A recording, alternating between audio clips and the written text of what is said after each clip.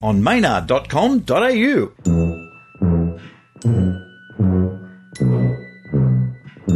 AU.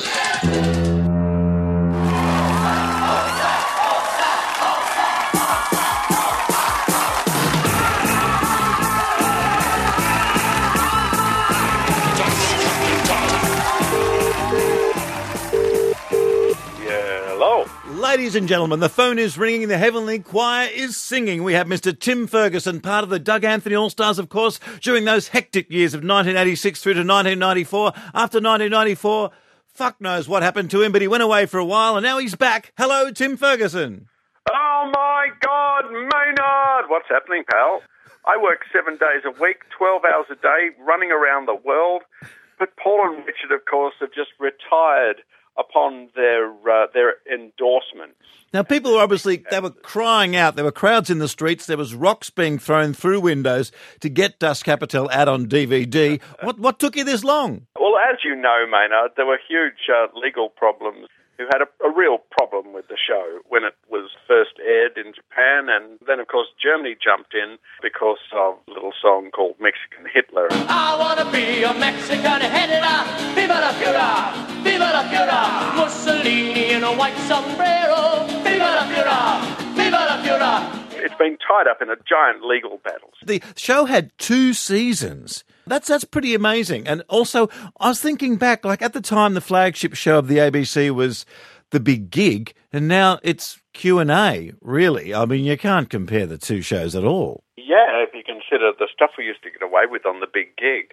Even the other night, someone said, I saw Paul and a horse doing things that Paul and horses shouldn't do. I said, well, how did you get that? And it was on the ABC from The Big Gig. Because you're the first one of the 3 that I'm interviewing, you get to set the tone for the other 2 interviews. But I have been in contact secretly through ABC back channels with Mr. Feidler, and he has a question for you about Das Kapital.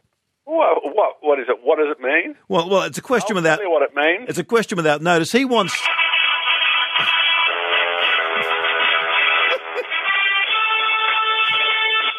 Yes, Ferguson's come out fighting. Nobody knows what the series was about. What Feidler would like to know is that how come that he and Paul sustained serious injuries during the filming of Das Kapital and you got away absolutely bruise-free? And of course, injuring Paul and Richard wasn't how it was supposed to go down. They're not supposed to still be alive. Paul and Richard were actually the more physical comedians where you'd like stand there and you'd do a bit of pomposity usually. I couldn't be doing physical stuff. I'd just stand there and add a bit of good looks and occasionally gravitas. Whereas, of course, Richard would add his deep radio voice and Paul would complain about Richard's deep radio voice. In Das Kapital, you locked yourselves away from the world with the format. You basically were stuck in a Titanic situation, stuck inside a submarine or a spaceship, which completely disrupted any chance of regular sitcom behaviour, didn't it? It meant that there were, obviously no kids. We didn't have parents who'd run across the road every day. We didn't have anything that Everybody Loves Raymond had. John Lloyd, who is a guy who made a lot of British sitcoms, said a sitcom is getting people who hate each other and locking them in a room, so we just did it in a submarine instead. I recommend, if you are fans of the show, and even if you're not, have a listen to the commentary track. I spent this morning watching an episode or 2 of the commentary track on. Nobody in script meetings would ever say, should we do that? Yeah, wait a second, I never fellas. heard anything from Ted Robinson at the head of the table saying, I don't know if that's appropriate. It was just... Silence from the head of the table. It was just, go for it. If you think you can get away with it, go for it. Paul Livingston summed up the experience of watching Das Kapital fairly well in the commentary to the second series. He said, you know very early in the first episode whether you're going to watch the rest of this series or not. That's true. It is a distinctive show. The one thing Das Kapital did was get people talking. Whether they loved it, they hated it, there were people who turned it into their own religion. It wasn't a show that you could watch and then say meh to, which was the Doug Anthony All-Stars principle. Highly offensive and confronting, just a bizarre show. In your eyes, I'd say the highest crime anyone could commit is that of blandness. Oh, yes, or whimsy. whimsy drives me nuts. That's where it looks like comedy, but in fact it's just proof that someone couldn't write jokes. That's also why you're not a fan of feminist poetry, is it? No, and feminist poetry needs to be aired more often. I've written tons of feminist poetry, but will the ABC put it to air? No, they're frightened of its power. Well, I think you've been criminally ignored because of your penis.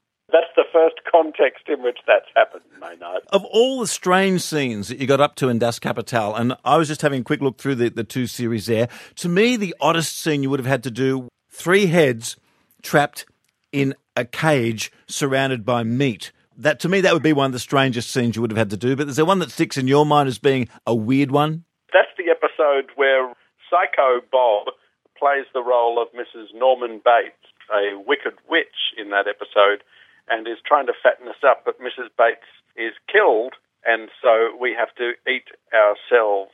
So the last thing that's left is we're just down to our heads. Anyway, well, boys, this looks like the end. At least we'll die with dignity. Was that the weirdest thing you had to do?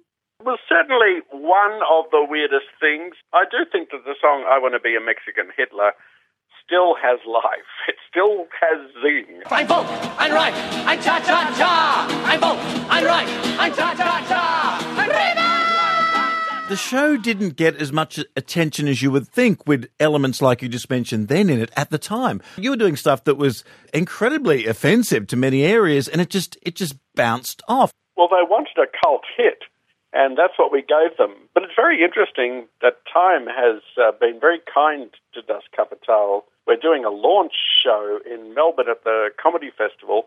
I tweeted about it twice. That was 2 tweets, and it's sold out. 2,000 seats in the town hall. People are still very interested in the program, but you're right. Yes, a lot of the mums and dads found the public beheading, the stabbing of me dressed as Mr. Potato, the setting on fire of each other, the putting Paul on a spit and devouring him to be not the sort of comedy that they were used to from the ABC watching The Good Life. Or Butterflies. Remember that Butterflies with Felicity Kendall, that gentle comedy? Remember the ABC used to have a code. When they said something was a gentle comedy, that meant it wasn't funny. Yeah, and when I was waving a shotgun around and shooting kittens, I think they thought, that's not to the manner born. People will always say, oh, you could get away with more then. Well, it wasn't that long ago. You just have to do it. That's the thing. You have to do it, and more importantly, you have to have a management structure that's going to stand up for you to let you do it. Oh, yeah, and the management structure was, they just thought, oh, well, you guys seem to be having fun. Boys, I've had an idea. I've had a real idea. I think I've got a brain. When it came time to do the second series, after Gone and infuriated people, again, the ABC management said, well, I don't know, it seems to be attracting some kind of audience, and there is no television on earth like Das Kapital. I mean, even the name suggests this is definitely not 2 English people with a posh fuddy-duddy living next door. The title of all the episodes apparently have nothing to do with the content and are all randomly assigned. Yes, of course. Why would you go to all the trouble of actually trying to think up a proper title? Because the audience doesn't care.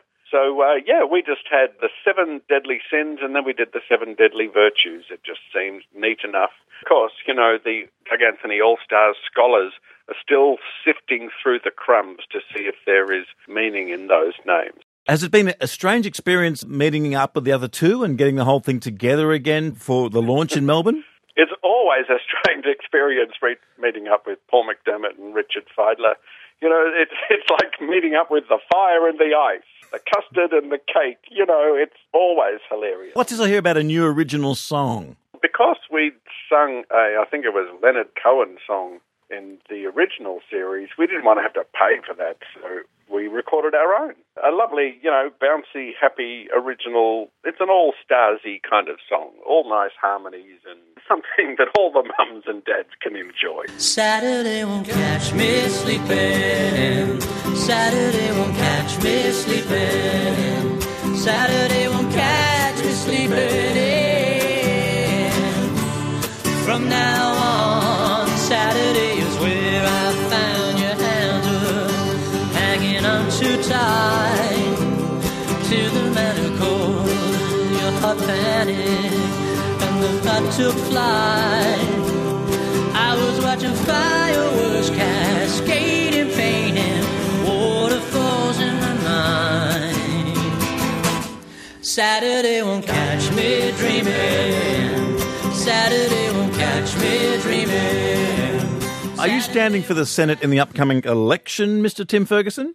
I am nominally standing for the Senate because they haven't actually opened it up yet. That's the idea, yes, to stand for the Senate. You know, it's just for fun. I don't want people to vote for me.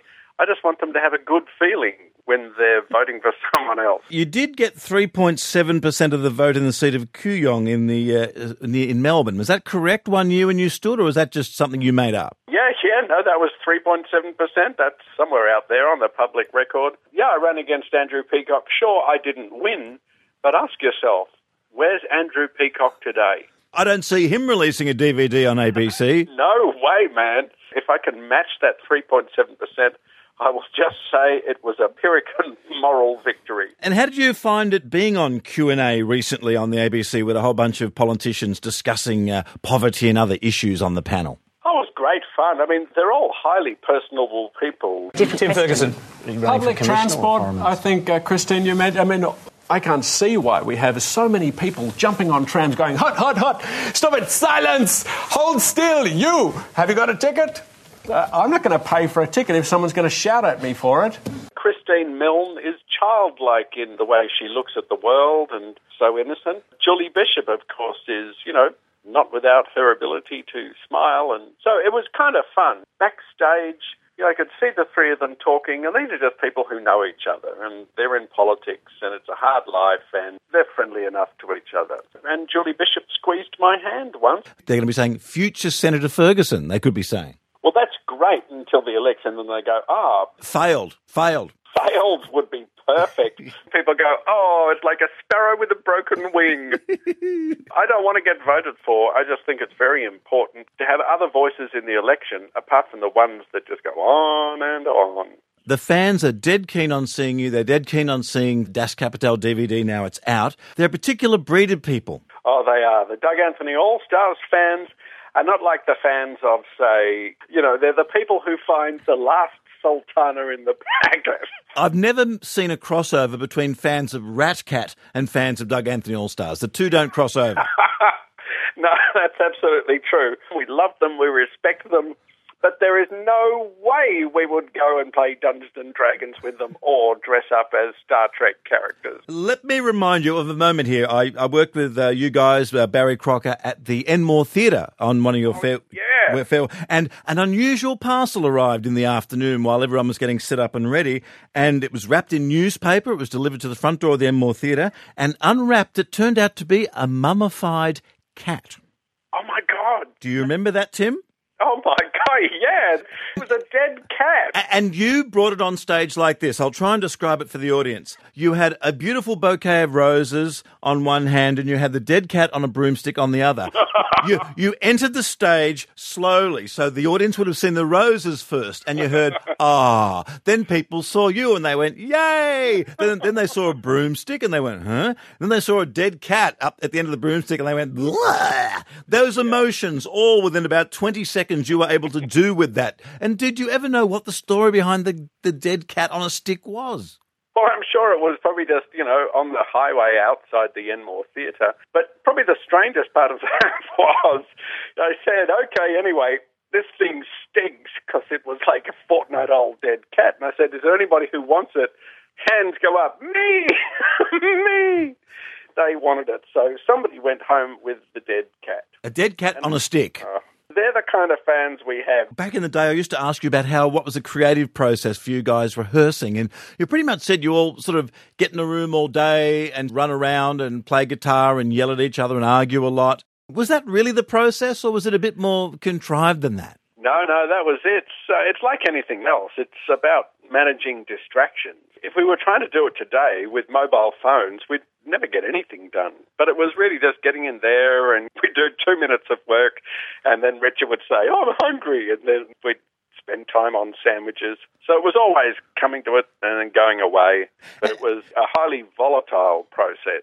And, of course, people go, oh, yes, the next Doug Anthony All-Stars, because people were saying that about Tripod and that sort of thing, and Tripod just happened to be three guys performing, really. They weren't trying to be like Doug Anthony All-Stars at all. No, not at all. The thing about Tripod I love is it could sing better than us. There's a star there waiting in the sky. He's told us not to blow it, cause he knows it's all worth what it does there. Let the children use it. Let the children use it. Let all the children boogie line. They are musicians. You've written your book, The Cheeky Monkey, about comedy. You've looked at the theory of comedy. The Golden Girls is acknowledged as being one of your favourite comedies of all time. Is that still correct? Thank you for being a friend.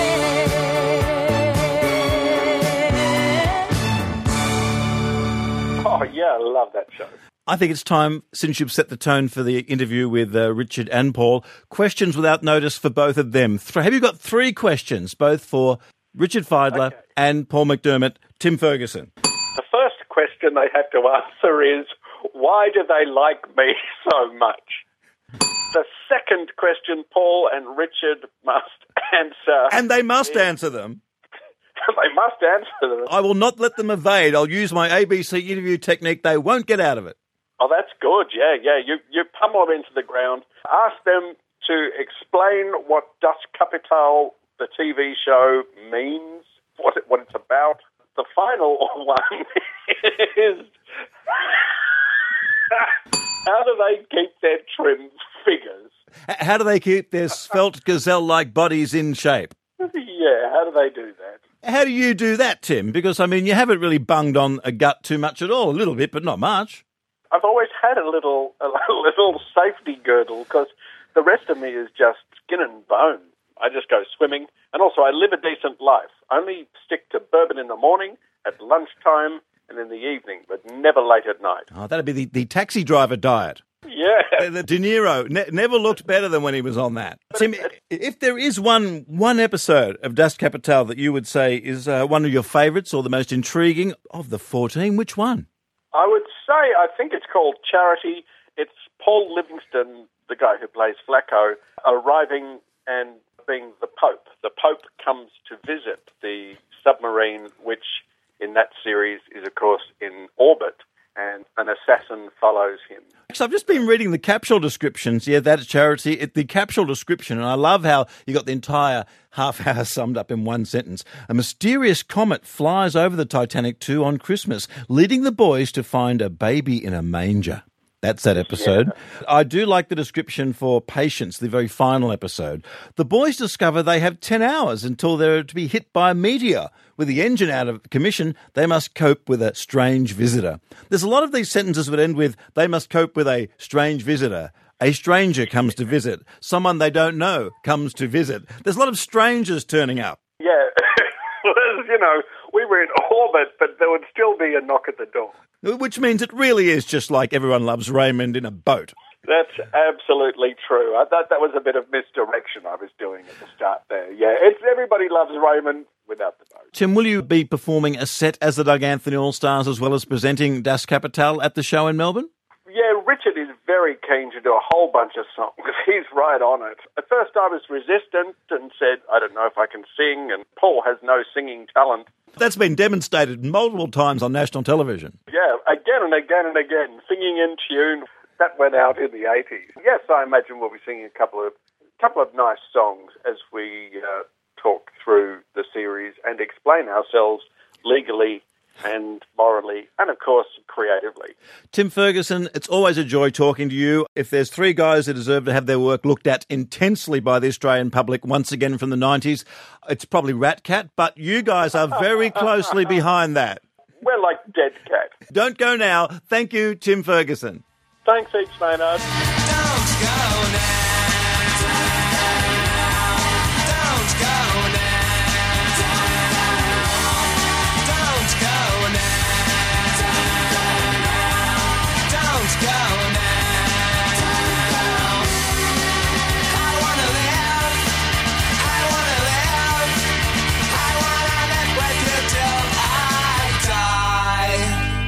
on maynard.com.au.